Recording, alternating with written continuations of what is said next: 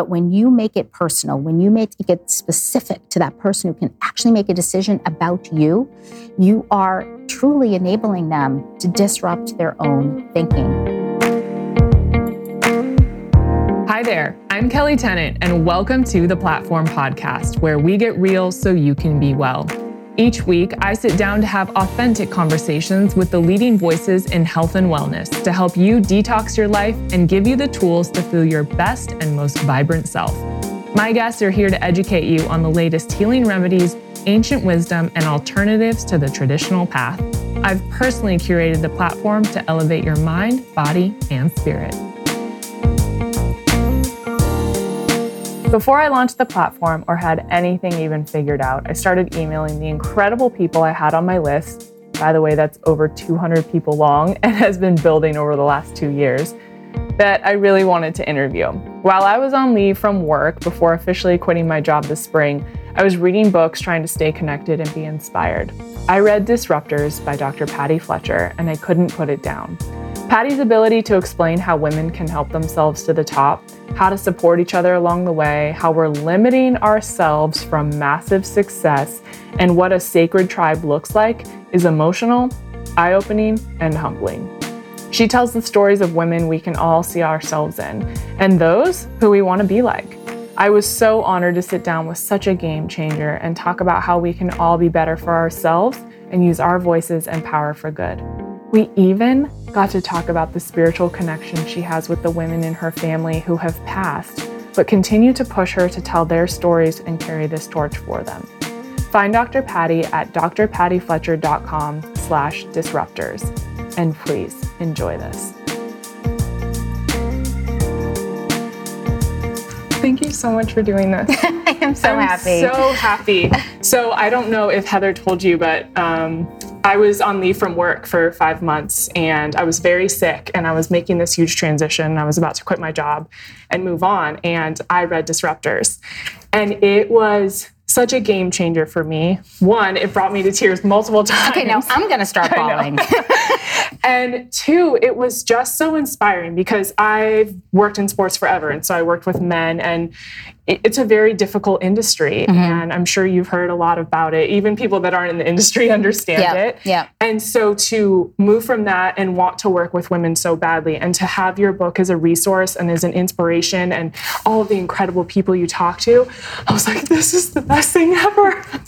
So thank you for that, because it truly did change my life. And it got me off the couch and made me realize I wasn't the only one, and that I could do it too, and I could disrupt too. Yeah. And I think that is just, it's so powerful and so special what you've been able to create. Thank you. Thank you. I'm so honored. Thank you. Yeah. Wow. That's exactly why this book was written. Mm-hmm. Exactly. When you set out to write this, and I know you've worked with so many incredible women, mm-hmm. what went through your mind in terms of your own experience that this was the message that you wanted to relay and to this group? There was so much. I mean, and I think it probably makes a lot of sense to kind of start from the beginning, mm-hmm. right? So I was raised in Massachusetts on the South Shore, very conservative family, very, very conservative. My parents were typical baby boomers, right? Mm-hmm. And they were, it did not come from wealthy or connected families. So they were very fear-based and everything. And I never quite related to that. I never quite understood that I'm supposed to have a place in this world, mm-hmm. and that place was defined by this box. Never got into that. My mother was a working mom before working moms was a thing, mm-hmm. and she would come home every night, and she'd still be the one to make the dinner. She'd still be the one to clean the house. Dad ruled the roost. Mm-hmm. One of the things my dad and I used to do together, besides watching the Bruins play, and I was supposed to be a boy and be named after Derek Sanderson, one of the Boston Bruins. Yeah. A big disappointment when I showed sorry, up. Guys. Yeah, exactly. But it was so funny. They kept all this like gear that people bought for them. My mother was pregnant, like a Derek Sanderson sweatshirt. I have so many pictures. But anyway, the other thing my father and I did, we'd watch the news every night. We'd watch the local news, and we would watch the national news. And it was just a given that I was going to replace these people on TV. But one of the things that I remember so distinctly, my dad, the father of 3 girls, was when they would show protests. And it would be women fighting for women's rights or whatever, but the women fighting for women's rights, probably because I was a female, he would say things like, if women wanted equal rights, they can open their own damn doors. And it would just annoy me, just really annoy me. And so I grew up with this understanding that feminism was about men or women. And of course, I always wanted to be for women, right? Because I was one. But I grew up with this understanding of that. And the truth was I am more of an and person. And so there I am growing up, and I'm not questioning things like, why am I the only woman in this room, right? Whether it was grad school or it was at work. I grew up in enterprise tech. And it just never occurred to me at all. When I was in my 30s, I had 2 little kids. I was flying around the world, right? Fancy job. And I decided, because every hour of those 24 hours was taken up, that I would go back for my PhD. And I went back because my mom is a working mom. My grandmother, her mother, used to watch me every day. And she was a refugee from the genocide, the Armenian genocide. I didn't know she was a refugee until later. She was so fascinating to me and so interesting, so different from my dad. Yeah. So fascinating. I never really knew anything about her. Everything I knew was what my mother told me. I knew the year she was born, where she was born, that she was orphaned in the genocide, but I didn't know anything else, and it really bugged me. So there I was in my 30s. Nana had been dead for like years, and I couldn't stop thinking about her. And so I decided to go back to get my PhD so I could learn how to research like a scholar. Fast forward, I was about a year into research for my dissertation, which was focused on transformational leadership, virtual environments, high-tech industry, whatever, super geeky and awesome. And so at the time, we were doing lots of net new technology, and we had like never seen each other, the work that I was doing. So anyway, I am forced to take this feminist leadership theory class. And I'm like, oh, dear God, right? Like, just check off the box. Yeah. And the first day that I was there in that class, I will never forget being like, oh my God, I'm actually the dumbest person in the world. Because I didn't realize until then that, yes, in fact, I was the only woman. And when I looked around me, when I looked above me, I didn't see any women. That's just the way it was. That was my unconscious bias. So that was point number 1.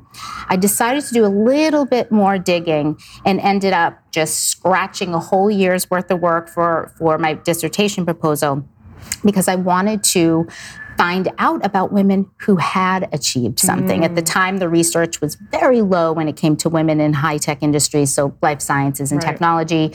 I ended up being able to interview the majority of women who had public board positions. I wanted to find out the factors that got them there, right? Those characteristics where so few people have gone. And at the same time, I was learning about my grandmother. And I was learning about her background, about how all of the decisions in her life were made for her. When she was 6 months old, she was put into a bureau drawer for her mother to protect her. She had a sister who was about 8 or 9 who was hidden somewhere in the home. Her father had already been killed when my great-grandmother was pregnant with her. My great-grandmother sent her older daughters to church, the brothers or her sons to the mountain to like hide themselves, and sacrificed herself, distracted the soldiers. And so the legend goes that she was quiet the whole time. And when she was 19, just lots of stuff happened in between. But when she was 19, she was able to immigrate over here to the United States only because she was put into an arranged marriage. She would not be a ward of the state. And unfortunately, my grandfather was not a very nice man. So the reason I never knew anything about my grandmother was I truly believed when she was 6 months old in that bureau drawer that she realized that the only way to stay alive was to be quiet. Right? And so here I am learning about these women who have gone where so few women have gone. And these are women, normal women, right? They weren't the Harvard, the Stanfords. Sure, a few of them were, but they came from families just like mine with history so similar. And I thought, okay, so here I am just realizing that why are things the way that they should be? Here are these women who have grown these platforms, who use their voice. Here's me with a mouth that I can't seem to shut, right? Just from the fact of the year I was born, where I was born, all of those things. And then I come from this legacy, my grandmother, all of the females on my mother's side, she's my mother's mother, who had to be quiet. They never had a voice in their own world. And I had to find out more. And that's where the book was born, really, was from that. And trying to figure out the question of, what makes it possible that women have so much power, that they have a voice, but they're not in power? And we just accept that. So I don't know what you believe, but I believe firmly in generational trauma. And so you carry what your grandmother went through. And unless you break that cycle or you break that trauma, it's going to perpetuate and continue. Is that something that you felt that this was almost your legacy now, that you had to break that for the future generations? Yeah. So there was my grandmother, right? 6 months old. Her two older sisters, they were 13 and 14 at the time. They were the ones their mother sent them to church to pray. The soldiers would burn down the churches knowing that there was one door in, one door out. So there are these young girls in a church, the church gets burned down, they run out of the church, right? Because you're either going to stay in there and die or run out. And these soldiers captured them. And they said, okay, so you can either marry this Turkish general and his brother, who were in their 50s, by the way, and we'll give a chance to your siblings to stay alive, or you can die. And so they chose to do that. And Armenians are very Christian. You know, they believe they were the first followers of Christ. So they had to renounce their religion, which was awful and terrible. They were allowed to bring my grandmother with them and raise her for the first few years of her life. And it was so hard to piece together this information, but what I've gathered is that the two girls essentially, they got pregnant multiple times. They raised my grandmother with their sons. And when she was about 5, she was going to be sold off to somewhere. And at the same time, the second oldest daughter, my grandaunt, was going a bit crazy. Whole story around that. So money was sent over from a brother who lived here and scurried them off. The whole crazy Hollywood kind of movie thing, getting them to a refugee camp to join the family members who made it, who didn't die along the march, Armenia to Syria, from Turkey to Syria. And from there, just kind of trauma after trauma. And not one of these women, not one of them, including my great-grandmother, right, had a voice in their lives. And the more I learned about it, and then I would kind of look at my mom's own life, and she definitely progressed further, but she was in a very traditional marriage, right? And I witnessed her not making decisions, even though she was contributing to the household. She made the same amount of money pretty much as my father. Wow. And I thought, is that going to be me, right? I'm so connected with this, more than my sisters, with that family, and especially the women. And it was really interesting. I had gone to Sedona right before my last fellowship for my PhD, and I was carrying all of this with me. And on the one hand, I felt such guilt. Who the heck am I to have such a wonderful life where I can do pretty much whatever I want, right? Married a great guy, willing to stay at home, 2 healthy kids, all that fun stuff, doing really what I wanted. And at the same time, I come from this family who suffered so much to get me here.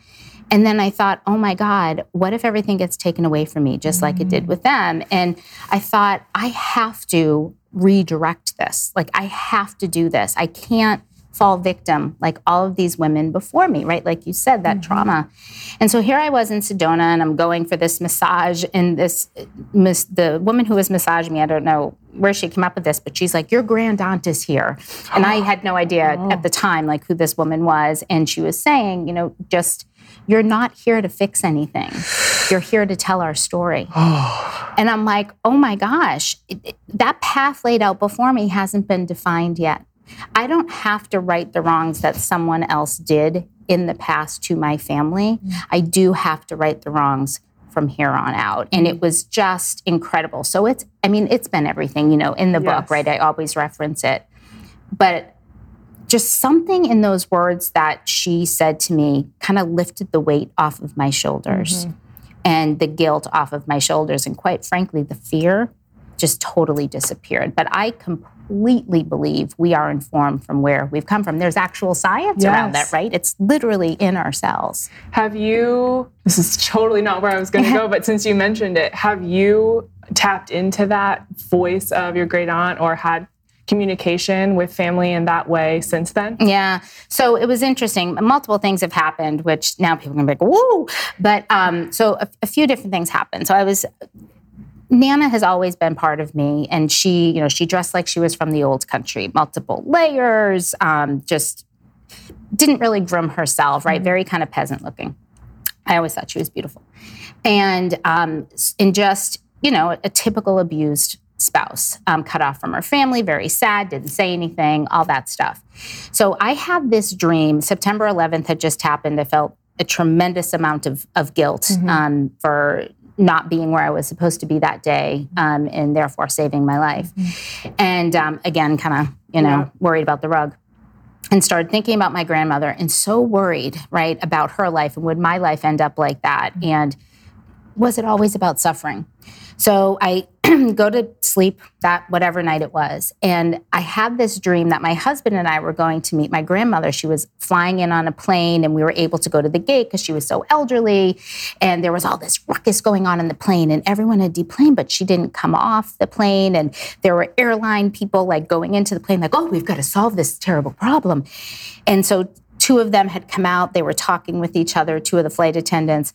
And I'm like, I'm waiting for my grandmother. She's probably in a wheelchair. This is probably what she looks like. Is she on the plane? And they're like, there's nobody that fits that description, but there is a woman on there and she is mad and she is right. And I'm like, okay. So Chris and I, my husband and I, waited a bit more. And all of a sudden I see this woman coming down the jetway. Or whatever it is, right? The thing to come and see us.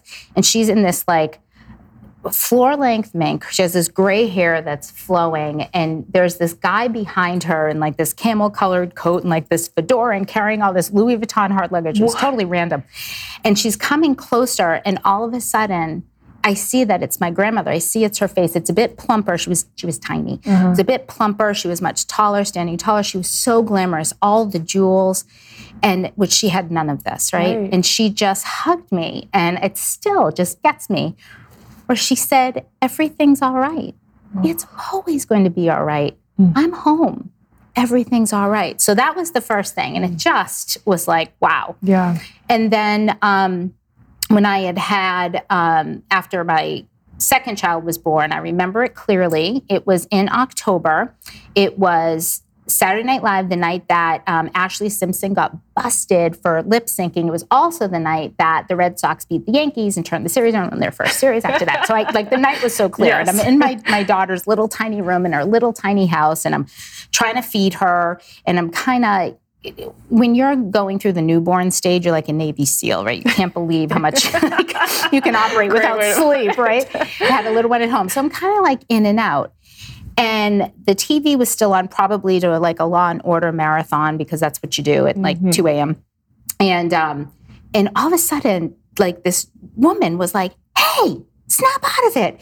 And like, "Look over here." And these women come into view. They're on this old-fashioned settee. There's 4 of them, and they like, none of them have like feet that can reach the ground. They have these old-fashioned dresses on, their hair is back. They're clearly Armenian. I have no idea who they are until I look at the end and I see this tiny little woman who's like a little bit further back. She has this really proud look on her face, like, "I'm with these women." And it was my grandmother. And I'm just fixed on her. And the woman, again, this woman was like scooch forward, really plump little cute woman, and said, "I'm talking to you, and you're not doing your job, and you've got to stop procrastinating, and you have to write our story." And it was crazy.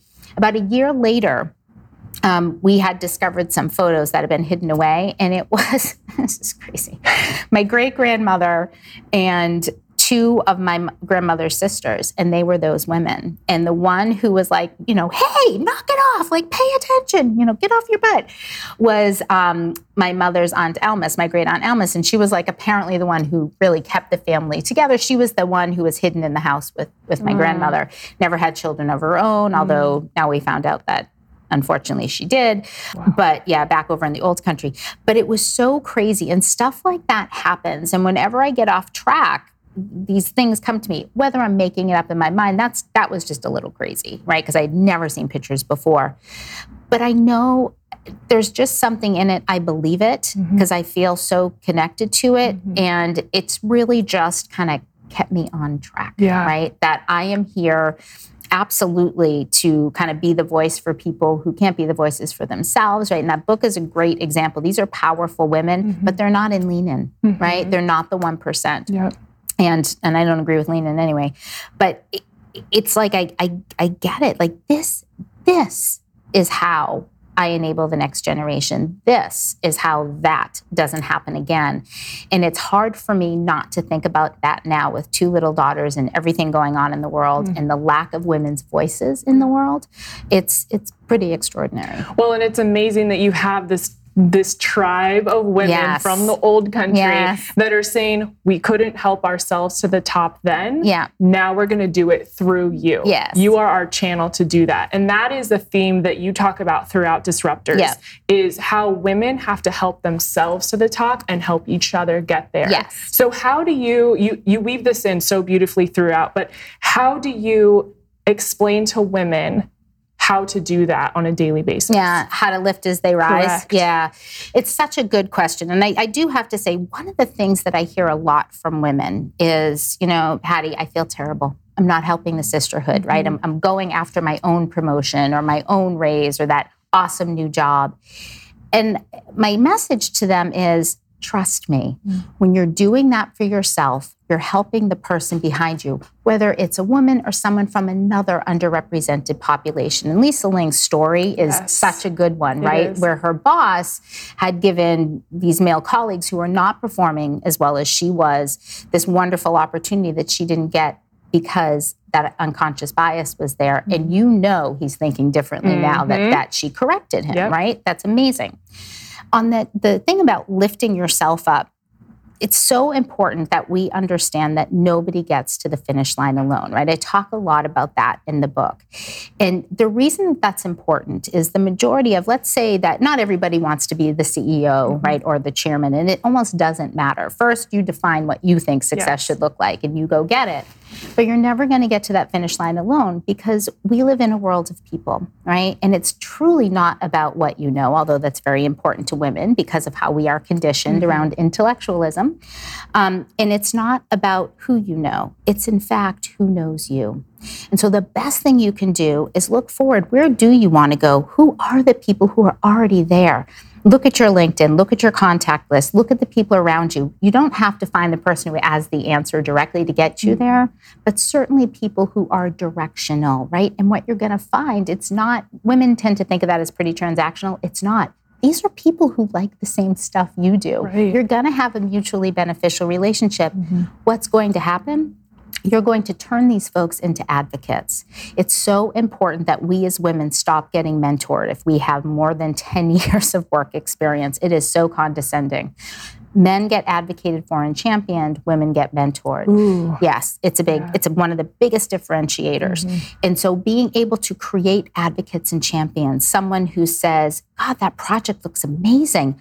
I know this woman, Kelly, she would be perfect for it, right? Really putting someone else out there. What ends up happening is that as you find people who do that for you, you start doing it for other people. And trust me, the best leaders are the ones who identify the next generation of leaders. Everybody by now knows to be a leader, you don't have to know everything, right? That's why that competency thing, it's important, right? You need to be able to hold your own in the room. But it's not everything. Leaders truly are the ones who are kind of bringing it together. You have a vision, right? Like a disruptor, there's a status quo. It no longer serves the world. You have a new version of a status quo. When you are disrupting a status quo that other people are successful in, we are seeing that today, and what happens? They're going to come at you, right? Because you're threatening them. They are a world of or, not a world of and. You and I can be successful at the same time. It's fascinating, right? The system doesn't just have to look one way. It can look both ways. And so as a woman who is making her way up, it is so critically important that she pays attention to the doors that she needs to open for herself. We tend to take ourselves out of a room or not even look for a door into a room because we've been told it wasn't there for us, right? That it's not even an option for who we are. Look at my family, right? My mother never knew that she could be anything other than a secretary, and there is nothing wrong with that. But my point is, she was told what her choice was, right, based on who she was. And when you start doing it for yourself, again, you're making it that much easier for the person behind you. But it is so important that we help each other because of that leadership piece. And here's the thing. We're in the fourth industrial revolution, right? The third industrial revolution was all about automation. We saw that. Like Amazon took over the world, Airbnb, that's awesome. Now we are all about digitalization. And digitalization has brought us from the automation mindset of how do people interact with machines? And those of us who have been in the corporate world know how very painful it is to interact with the machines that are around us. They're not very people-friendly. We're essentially inputters and receivers of a process. That mindset has shifted completely to be all about how does the machine interact with the people, whether you are an employee, a customer, a supplier, all of those things. The challenge is if you do not run a business that understands that and caters to the people, there's a problem. You're going to go out of business. It truly is going to be the differentiator according to the World Economic Forum. We now live in a world that is so highly diverse that diversity is not an option. So if you are only hiring in people who look like you, think like you, talk like you, you're not going to be able to have those machines or those interactions that are so very human because you're still in a one-size-all-fits world. So as a woman who's advocating for herself and for the rest of the underrepresented population, starting with women, trust me, what we do for women does help with other populations, you are essentially growing the next generation of leaders, because if you don't, they're going to go somewhere else, right? For the first time ever, we have 5 generations in the workforce.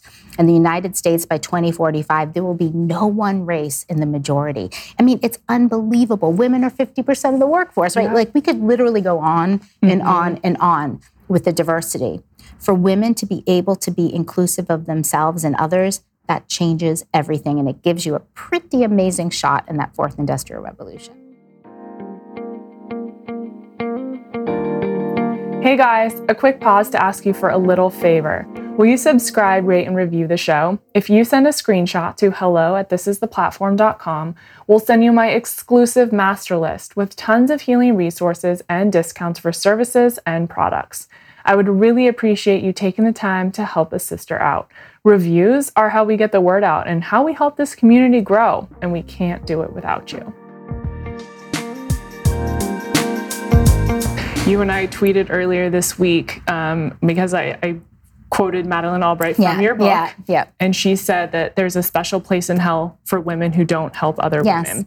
And my question to you off of that is, there are women like us who want to help each other. There are also women who want nothing to do with that. I always get questions from young girls saying, and in my own experience as well, of being bullied by someone in their own business, or she doesn't want to help me, or she's mean to me, whatever the case is. What is your advice to them in dealing with women who are not on that page and trying to hold them back because of jealousy or whatever it is? So it's such a good question, and it's one I always get during a Q&A, right? And for me, there are a few different ways that I approach this. So this book, as you know in here, that I'm very clear on, is the challenges that we have, right? Women make up, like I said, 50% of the workforce, more than half of undergraduate, more than half of MBAs, more than half of PhDs. We're 70% of valedictorians. We are responsible for 80 to 90% of all consumer buy decisions. We have a ton of power. We are responsible for managing 51% of the wealth in this country. I mean, it's incredible, right? Yet we have no power, right? We're not in power. There's only 12% of CEOs, about the same in board members. Women only get 2% of external funding. And so that really contributes to what's called the queen bee syndrome, right? What you're talking about. Because we live in a system we have this unconscious bias that believes, well, there's only room for one of us, right? And the women who were there, chances are they weren't very authentic to get there. They looked around at the men who were around them and acted just like them. They worked so hard to get to the top that they have a more command and control style versus what I had talked about, right? Lifting folks and finding the next generation of leaders. If you have worked so hard years, your entire life to get somewhere, and you believe that there's only room for one of you, you are going to fight those people off. Like, that's a real problem.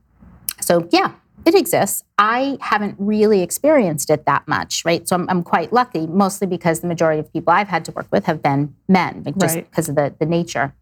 So what I say to folks is, first of all, understand the why. Understand that there's a system problem, and it's been so ingrained, right? So ingrained in us. There's only room for one, not just in women, but in men. The second thing that I talk a lot about, for some reason, it just reminded me, is Mad Men. I love that show, Mad Men, right? Okay. So in Mad Men, for folks who haven't seen it, it's the show about this guy, Don Draper. And it turns out that Don Draper wasn't really Don Draper, right? He was born to, I think, a prostitute, right? And he was raised in a house where prostitutes live. And he ends up, of course, getting drafted. And he is in a bunker with this guy named Don Draper. Don Draper gets killed. And he decides that he does not want to lead his old life. So he takes the guy's dog tags, gives him his, and there he goes. And he becomes this incredibly brilliant ad man, right, on Madison Avenue, hence Mad Men. And he was so good at helping companies orchestrate a new conversation around their brand, just like he did not like where the conversation was going about his life and orchestrated a new conversation around his life. At the end of the series, spoiler alert, we see him on this cliff somewhere in California, you know, the suit's off, he's not as perfect, and he's like, right, you know, he's meditating because he realized the narrative that he wrote for this new life of his was not the narrative he wants. So when I hear that story about what do we do, I say, change the freaking conversation. I am so sick and tired of seeing, really no other way to call them, but catfights in Hollywood, right? On reality shows, women fighting with each other for that one position. We can't do that anymore. We have to bring out stories about the women who have helped us. And you know what? If you're going to keep knocking on a door and being upset because this woman won't help you, there's the problem. Go to someone who will. There are plenty of folks. And that does mean that you might have to leave what you're doing. But the thing we have to realize when it comes to disruption, people do not change when you tell them to. They change when you enable them to, right? And so if we can't enable someone to change, to see that it's part of her role, she has no catalyst to do so, you're not going to be able to change her mind. She's not all of a sudden going to be like, I'm going to help you. Because she's so worried about her own position. You go to the person who is enabled to change you and has a reason to. You enabled a woman to change when you were on the plane with the woman in the Chanel suit. This was the best story. I mean, you tell so many good stories in this book. This was, I was like, wait, what's going to happen next? Wait, what happened? And then you just mic drop. And I'm like, yes, I wish I could have been a fly on that wall. So much fun. Explain to everyone who hasn't read the book what that conversation was like with the woman in the Chanel suit and the way her mind was blown that day. You know, it's so funny. This is a story that was not even going to be in the book. Wow. Yeah. And it's become like one of the things that I've realized on this kind of book tour is it's my like number one greatest hit. It's hilarious. So it's funny. Like being a musician. So essentially I was coming back for some, you know, trip across the country. And I typically don't talk to anybody on a plane because, you know, you just kind of, when you're on, and then you want to be off, right? So I sit down and I'm in coach and I sit on the aisle seat. There's a guy in the window seat and he starts chatting. He had just come. He was a management consultant, super cute guy, young. And he had just come. This client he had was a winery. They were closing the winery down. They had all this wine and they decided to drink it. So he was feeling pretty good, right? And I was just enjoying the show. Yeah. And so we were like, oh my God, please, please, please, right? Don't let this middle seat be taken up. I knew he was going to pass out at some point, right? So I just let him go. So it's like they were like, it was so just like a movie. It was, you know, they were about to close the plane doors. We're high-fiving each other. I'm moving my stuff under the, you know, the middle seat. Oh, life is great. And then all of a sudden this woman comes in and it was hilarious. It was like just so funny. So she truly was in a Chanel suit. She had a Prada like briefcase and a Prada bag. And I'm just like, and we were the only empty seat, right? So she gets in there, which was hilarious. I don't know why she wasn't in first because of how awesome she looked. But I mean, she was exactly how you picture her. The blonde bob, you know, the pearls, everything was perfect. And so she sits down and I just I don't know what my problem was. I decided to talk with her, invite her into the conversation. I was trying to be polite. She wanted nothing to do with either one of us. And then, of course, he passes out and my TV's not working. And so I decided to talk with her and asked her what she did, told her what I did. And it turns out she was, I think, in her 50s. She was working for a very large technology company, a company I'd done a lot of work with, a company that's externally very supporting of women. Internally, that's not what they practice. We see a lot of that. So anyway, so she was like so many women with this unconscious bias of, if I work hard enough, right, I will get there because it's equal opportunity. And so I told her what I did, and her response, I didn't ask her anything about it. She's like, I've never experienced anything like that, right? And again, as I say in the book, I was bored. My TV wasn't working. So I decided, bring it on, sister. So I just am casually, and this is such a weird thing to say, but I know I'm not Jesus Christ. I know I'm not going to convert the unconverted, but I wanted to understand, because the truth, I'm not kidding when I say sincerely, if she was a woman who had been in the workforce for over 30 years, which she was, and had never experienced any of those challenges, I truly had to know her, right? I mean, come on. I would write an entire dissertation about this woman. Please prove me wrong right now. Like, tell me what to do. So I'm asking her questions, and it comes out that she had just come from this internal, big company meeting. And this big project it was her idea, she made it all happen, was the big announcement. But the problem was her name was never attributed to it.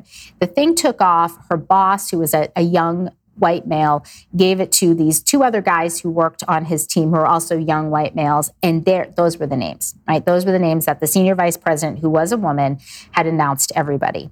And she started getting really pissed. And it was like, I watched her where she literally was like, oh.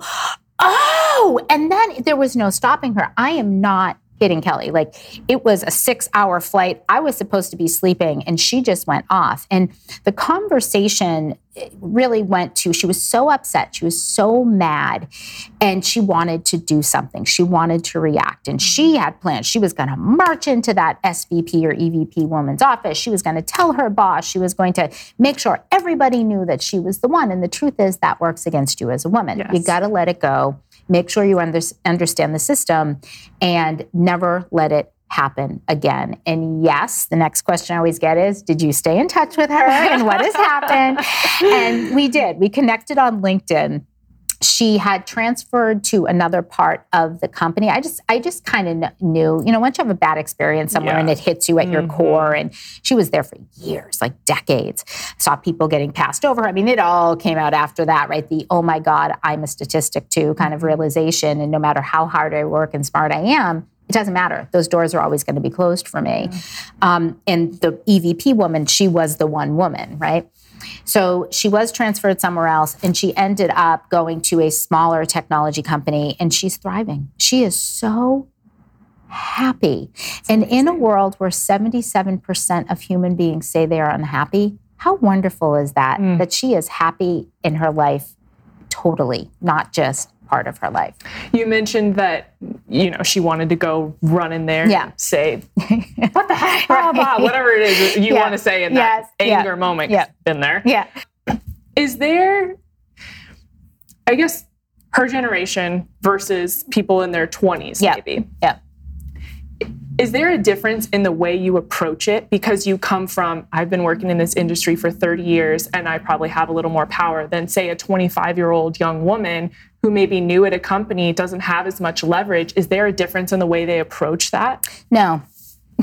So the Lisa Ling example is such a good one, right? Women have to tell data-based stories and know and understand that the person they're going to, their boss or their boss's boss, what's the data that matters the most to them? So in Lisa's example, it was all about ratings. It was about a show, right? A series. It was all about the number of viewers, and then, of course, the number of advertising dollars, right, that the series brought in. For this woman, it was about innovation, and it was about the sales, right, the revenue on that innovation. So the speed to market, and then how the performance was.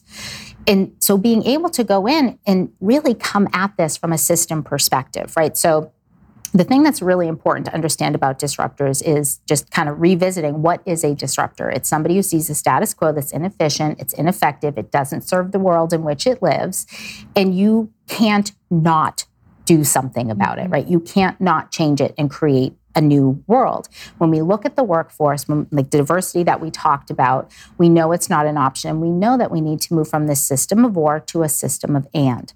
Okay, great. Totally get it, right? And if we don't do it, then there's a problem. So the way that you disrupt a system like that says, if you are a white male and you look like this, and now in the Silicon Valley, it's a male who can be Indian, a male who can be Caucasian. Those are the two things, right? We see them in entrepreneurs now, we see them in VCs now. Then you can never be in this box. You will be passed over. You just don't fit, right? You just don't fit. And trust me, women in their 30s have something to worry about because there's something called the motherhood penalty, whether you're going to have children or not. And we can talk about that later. But the point is to be able to go like Lisa did, or like Stephanie Buscemi, who's also in there from Salesforce, right? She tells her story about when she was very young, just starting her career in her 20s. She was in enterprise software sales, and they were having an account meeting, this team of, she was, of course, the only woman. They were having an account meeting for this client, and one of the account team members, this guy said in front of everybody, "Why don't you wear that sweater? Because that will seal the deal." And so women have this tendency to internalize, right? We think it's our fault. What did I do? What did I wear? For that woman, I watched her do the whole gamut. What should I have said? Something, blah, blah. And so what Stephanie did, and what women who are in their 50s, their 40s, their 60s, their 20s, my God, girls who are in school, right, not even in the workforce, is learn to neutralize, to go back to what's really going on. Okay, we need to land this account if I'm Stephanie. We need to be able to get another series and prove its worth in terms of viewers and advertising dollars if you're Lisa. And again, with this woman, we talked about that. So find out how your performance is, not only with those measurements that person who actually has the power to make change, right, understands and quite frankly is motivated by, because that's how they keep their job and get their bonuses, and how you are performing next to your peers. And you go in and you have that same conversation. Help me understand why. Just help me understand why. And what you see as a person, just start talking about it, right? And the issue that we have for so long, there have been multiple research reports, and they're still doing them, and I just want to scream, that prove why I should be in a boardroom or not, that prove why you should be in the C-suite or not, because we're women. Women make all the difference. Those kinds of data points are not specific enough. Men will tell other men, and then it matters. But we've been banging our heads against walls saying it doesn't matter, because it's too hard for somebody who lives in that system, who's thriving in that system, to see a causation, right? They don't even think it correlates. They think it's coincidence. But when you make it personal, when you make it specific to that person who can actually make a decision about you, you are truly enabling them to disrupt their own thinking. And again, they will question how they make decisions. When it comes to unconscious bias, the only thing that disrupts it is literally at the point of decision, right? You get interrupted, because otherwise you're making lots of rote decisions. And that's pretty much what happens in our system. You're going to get passed over. So the conversation's the same. And the years of experience in most industries, absolutely what matters there is the people who that you've been there before, that you can do it. But it's ultimately the same problems that we face. The challenge with women is that we will continue to face them. It's not a one and done. Chances are the boss is going to do something else, right? Or the colleagues are going to do something else. We have to keep repeating it. And that's where the frustration comes in. All right, just a quick break to talk about today's sponsor. I love tea, and I'm all about routine. So this morning when I woke up, I walked out into my kitchen and I made this beautiful Resilience Turmeric Elixir by Bija Bar. And in case you're wondering, it's spelled Bijabhar. Their founder, Anjali, makes this amazing elixir in Brooklyn. So I was so excited when I got to meet her and try her products, and I fell in love immediately. She sources everything from Hawaii. Nothing is ever boiled, and she does this incredible job of blending it with all these tastes, lemon and black pepper and maple. It's highly anti-inflammatory, so you guys know that I'm trying to heal my body from within, which means I'm only putting things in my body that will allow my immune system to calm down, and Bijou Bar is definitely a staple in this house for that. If you go to thisistheplatform.com/shop, you can use the code KellyT for free shipping on your own Bijou Bar, and I highly recommend checking it out. It's absolutely delicious. All right, back to the show.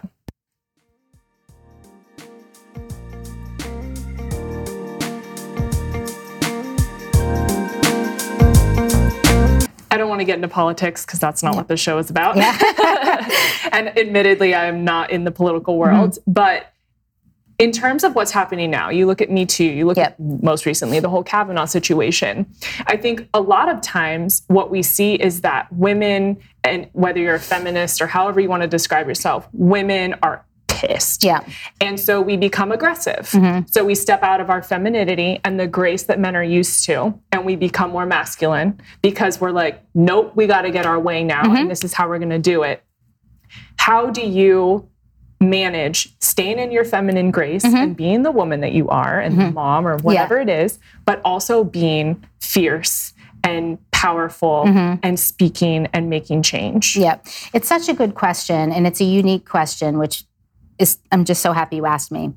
What we know, what our own experience tells us, and what research shows us is that women are dinged if they're aggressive or too assertive, right? We see it in performance reviews. We see it in how women are treated as leaders. We see it in the news. Versus how when they're feminine, it also works against us. We literally can't win. What can we do? Like the saying goes, you got to be yourself.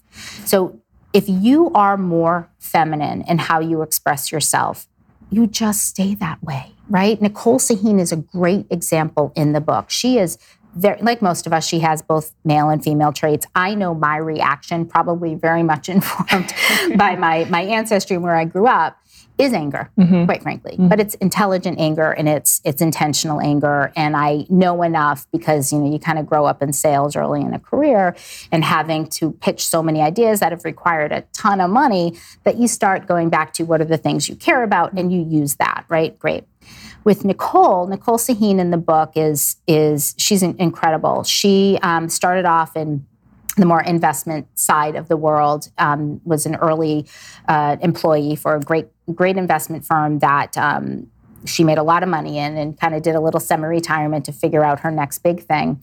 And she ended up founding this company with her own money, no external funding, called Globalization Partners. And they have created a new category within an industry. They help companies immediately set up shop all over the globe. American companies, now they'll help other Western companies. Usually takes, at least a year to kind of get all your visas and whatever. So they do that. It's wonderful without having to have a big capital expenditure immediately or waiting too long. And she's always dealing with men, right? Always. But she is just like you. She is absolutely gorgeous. She is powerful and she is so feminine. So it really comes down to what she says, the data that she uses, and that she backs it up with action, right? It creates trust, it creates loyalty, and she never forgets who she is. Now her company, it's the sixth fastest growing company in the US. She's won every single award out there. Like I said, they're defining markets. They have been profitable for quite a long time. I mean, it's absolutely amazing. She did it on her terms. So it really does go back to, if you are more feminine, then be feminine, right? Who cares? You're going to get dinged anyway. If you're more aggressive, then be aggressive. You're going to get dinged anyway. The important piece there is that you're fighting with someone against something, right? And don't make it personal. That's a lot of the mudslinging now is ridiculous because it distracts us from the system that does not work, right? And the hearings were just such a good example of the stuff I talk about in the book, the systematic thing around decision-making, which is why women tend not to be invited into a boardroom because we make decisions differently. So Nicole, she's a CEO, right? She has this incredible company. They're in, 148 different countries. It's, some pretty hard decisions that she's had to make. And she is relational in her decision making. And that's Dr. Carol Gilligan, the founder of feminist leadership theory. That first day when I was in that class, I learned about her and I realized feminism is about men and women, not men or women, but also that the constructs of our society, of business, of industry, of government, believes that making decisions successfully looks like a hierarchy, it's rules-based, and it's based on justice. And therefore, you go from A to B, very clear-cut. And then there's Nicole, this CEO, who says, wait a minute, I make decisions in relation, right? So if I do this, what's the impact on those customers, this supplier, these employees, that thing I just invested in? It's a totally different way of making decisions. She's feminine in that way, right? Just amazing. And absolutely not to get political, but just looking at the Kavanaugh hearings, we saw that, right? We want a decision. We want to go from A to B. We are done. Right. And then we saw folks, and these are traits. It's not, every woman's not 100% female trait. Every man's not 100% male trait. But what we saw was a lot of the pushback, this isn't right, around relational. If we do this, how does it impact that, right? Just such an interesting clash of decision-making. And lots of folks think that Carol Gilligan was saying it's an or. You either have this decision or that decision. Lawrence Kohlberg is the one, the 6 stages of moral development. That's where the justice and all that stuff came in. He only used, and this was in the 1950s and 60s, he only used white male participants for his research. She was a PhD student working under him, and she went and did the same exact research, but with women.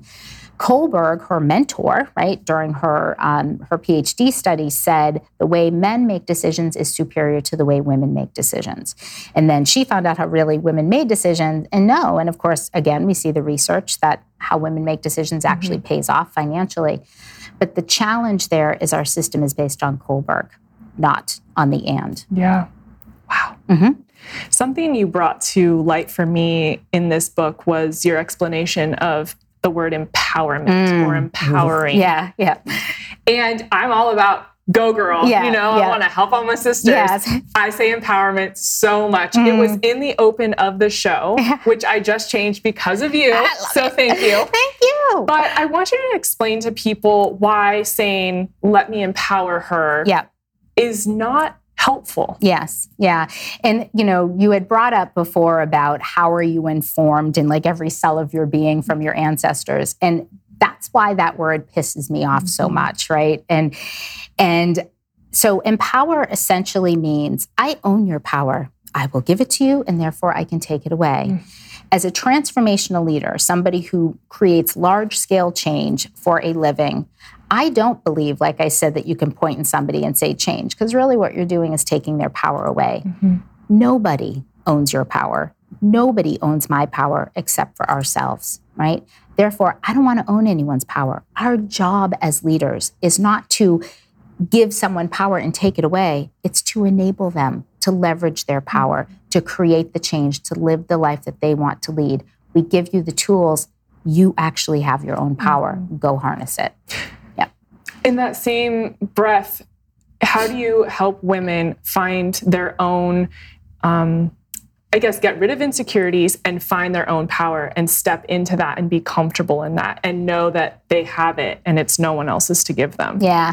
So I love that. One of the, when I think about the question, that's really what we're talking about is ego, right? Internalization. I'm not feeling good. And that word confidence is an interesting one. There are two other words besides empower that bother me. And I'm marking them right now. Don't worry, I'll never use them again. Patti said. Yes, exactly. So one of them is equality, right? Words matter. I'm a writer. I'm a speaker, right? You get it. You're a speaker.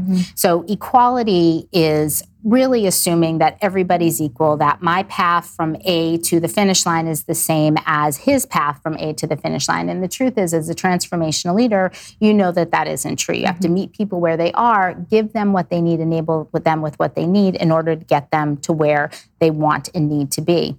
That means equity, right? So understanding that everybody has a different journey, everybody has different doors that are open to them. My path's a lot more filled with potholes and closed doors and barriers than the typical white guy is, right? So that's one word. The next is the word confidence, and it's important. Women are told that we need to be confident, right? The fake it till you make it, which then leads to imposter syndrome. Yes. I don't hire somebody for their confidence. I hire someone for their competence. I hire disruptors, people by their very definition who do something for the first time. Confidence comes from having done something over and over and over again. And as women, we are hired for our experience. Men are hired for their potential, right? It's a very big deal. So we're ultimately saying only confidence matters. Those doors aren't open to me. So really important that one, she understands that. And that two, she learns how to neutralize. She sees that this is a system issue. This is not a person in the mirror issue. And then the next thing I share with her are the women who have gone before her, women who have achieved these crazy just successes of their own definition, you know, at the top or wherever they want their lives to be. Women are transformational leaders who are women, right? Disruptors who are women are purpose-driven. They are not ego-driven. So saying, you know, kind of what's wrong with me or I don't have the confidence, take yourself out of the equation. What is it that you want to achieve that you can't stop at nothing to be able to make this impact, not about yourself, but about that change you want to see in the world? And then think, what do I have to bring to the table? And what do I want to bring to the table a year from now? And how do I leverage that to be able to grow that opportunity, to make that impact? Notice my job is to just go work and make it happen, go make friends and go make it happen. It's not about proving myself. I am sick and tired of living in a world where women have to constantly prove themselves and therefore not be human, be that queen bee, right? Be all about the transaction and the information versus what you can actually do. And again, fourth industrial revolution, that's important. So that's what I tell her. But the truth is, I hear that from very senior women too. They're in the boardroom for the first time. They're in a very executive position for the first time. That's going from a leader to an executive to a very senior executive. It's a different world up there. It's a lot of this and less of that, right? So it's just important that you remember to be purpose-driven and to know you have a role and to not believe that you have to solve the whole problem. Why is imposter syndrome so prevalent? Because we are told, right, that fake it till you make it. Because really, it's only your experience that matters. And like I had said in the epilogue in the book, this was really written so that we know that we're not alone, right? I thought I was the only one with these Armenian ancestors who women were not treated well. My life has been opened up to in this entire community of amazing Armenians who have really been behind me and supporting me and lifting me up, and it's amazing. But they all have the same shared history. I look at the technology world. I thought I was the only one getting passed over, the only one during my childbearing years who was color-coded in pink and therefore not given any big projects because being in pink meant you're probably going to leave at any time, like at the drop of the hat. So imposter syndrome really goes back to we're hired for our experience and we are told only our experience matters. You have to neutralize that. You talk about creating a sacred tribe. And I love that so much because that has been my mission this year after leaving a male-dominated field and reading about this in your book now twice and understanding the power of that.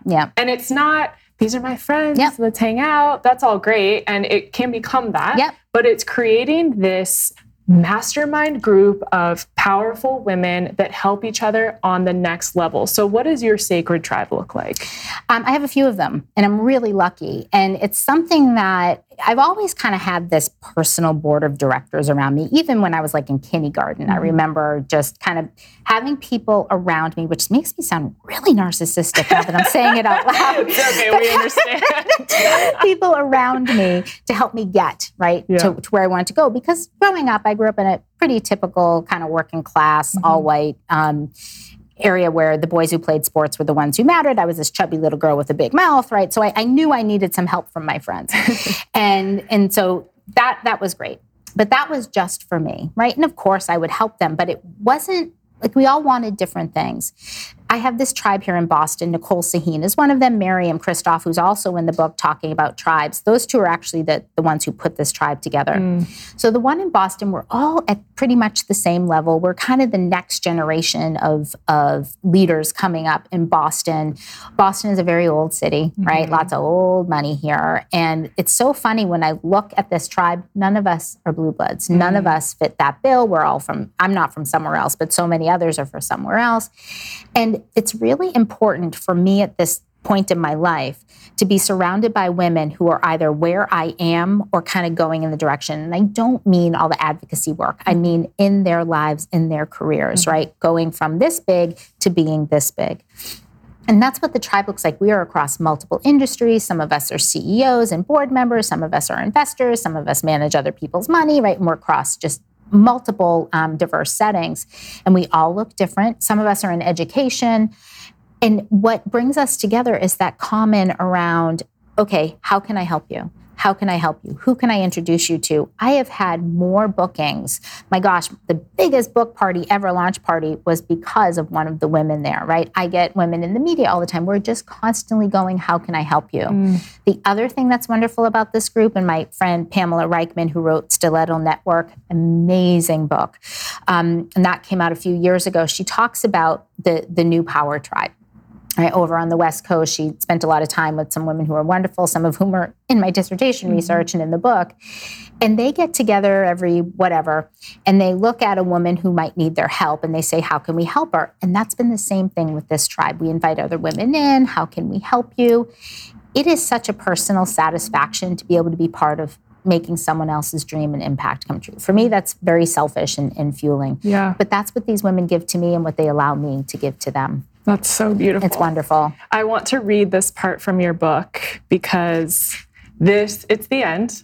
And this brought me to so many tears, both times I read it. And I want people to understand, I mean, you've explained it so well, but truly what this is about, because I think this is really powerful. It says, I want to leave you with that image, a woman who spent a lifetime thinking she was alone. When you fall, when you break, when you feel like there's nothing left of you, I want you to know that you're not alone. There are thousands, millions of us out here just like you.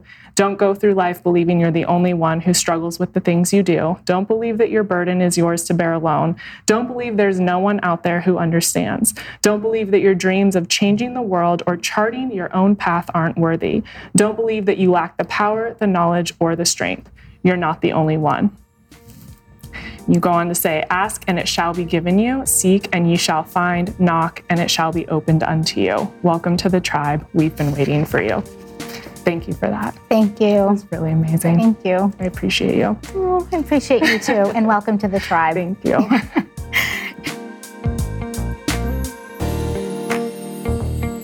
Isn't she amazing? I could have sat down with her for days asking questions and getting guidance. I just love her messaging about how to help other women and how to teach people about gender equity and what it means to be powerful yet graceful. If you haven't read Disruptors yet, I highly recommend it. You'll find so much inspiration and beneficial information in there. Head to drpattifletcher.com/disruptors. In just a few days, I'll have another inspirational conversation for you here on the Platform Podcast. See you soon, and thanks for listening.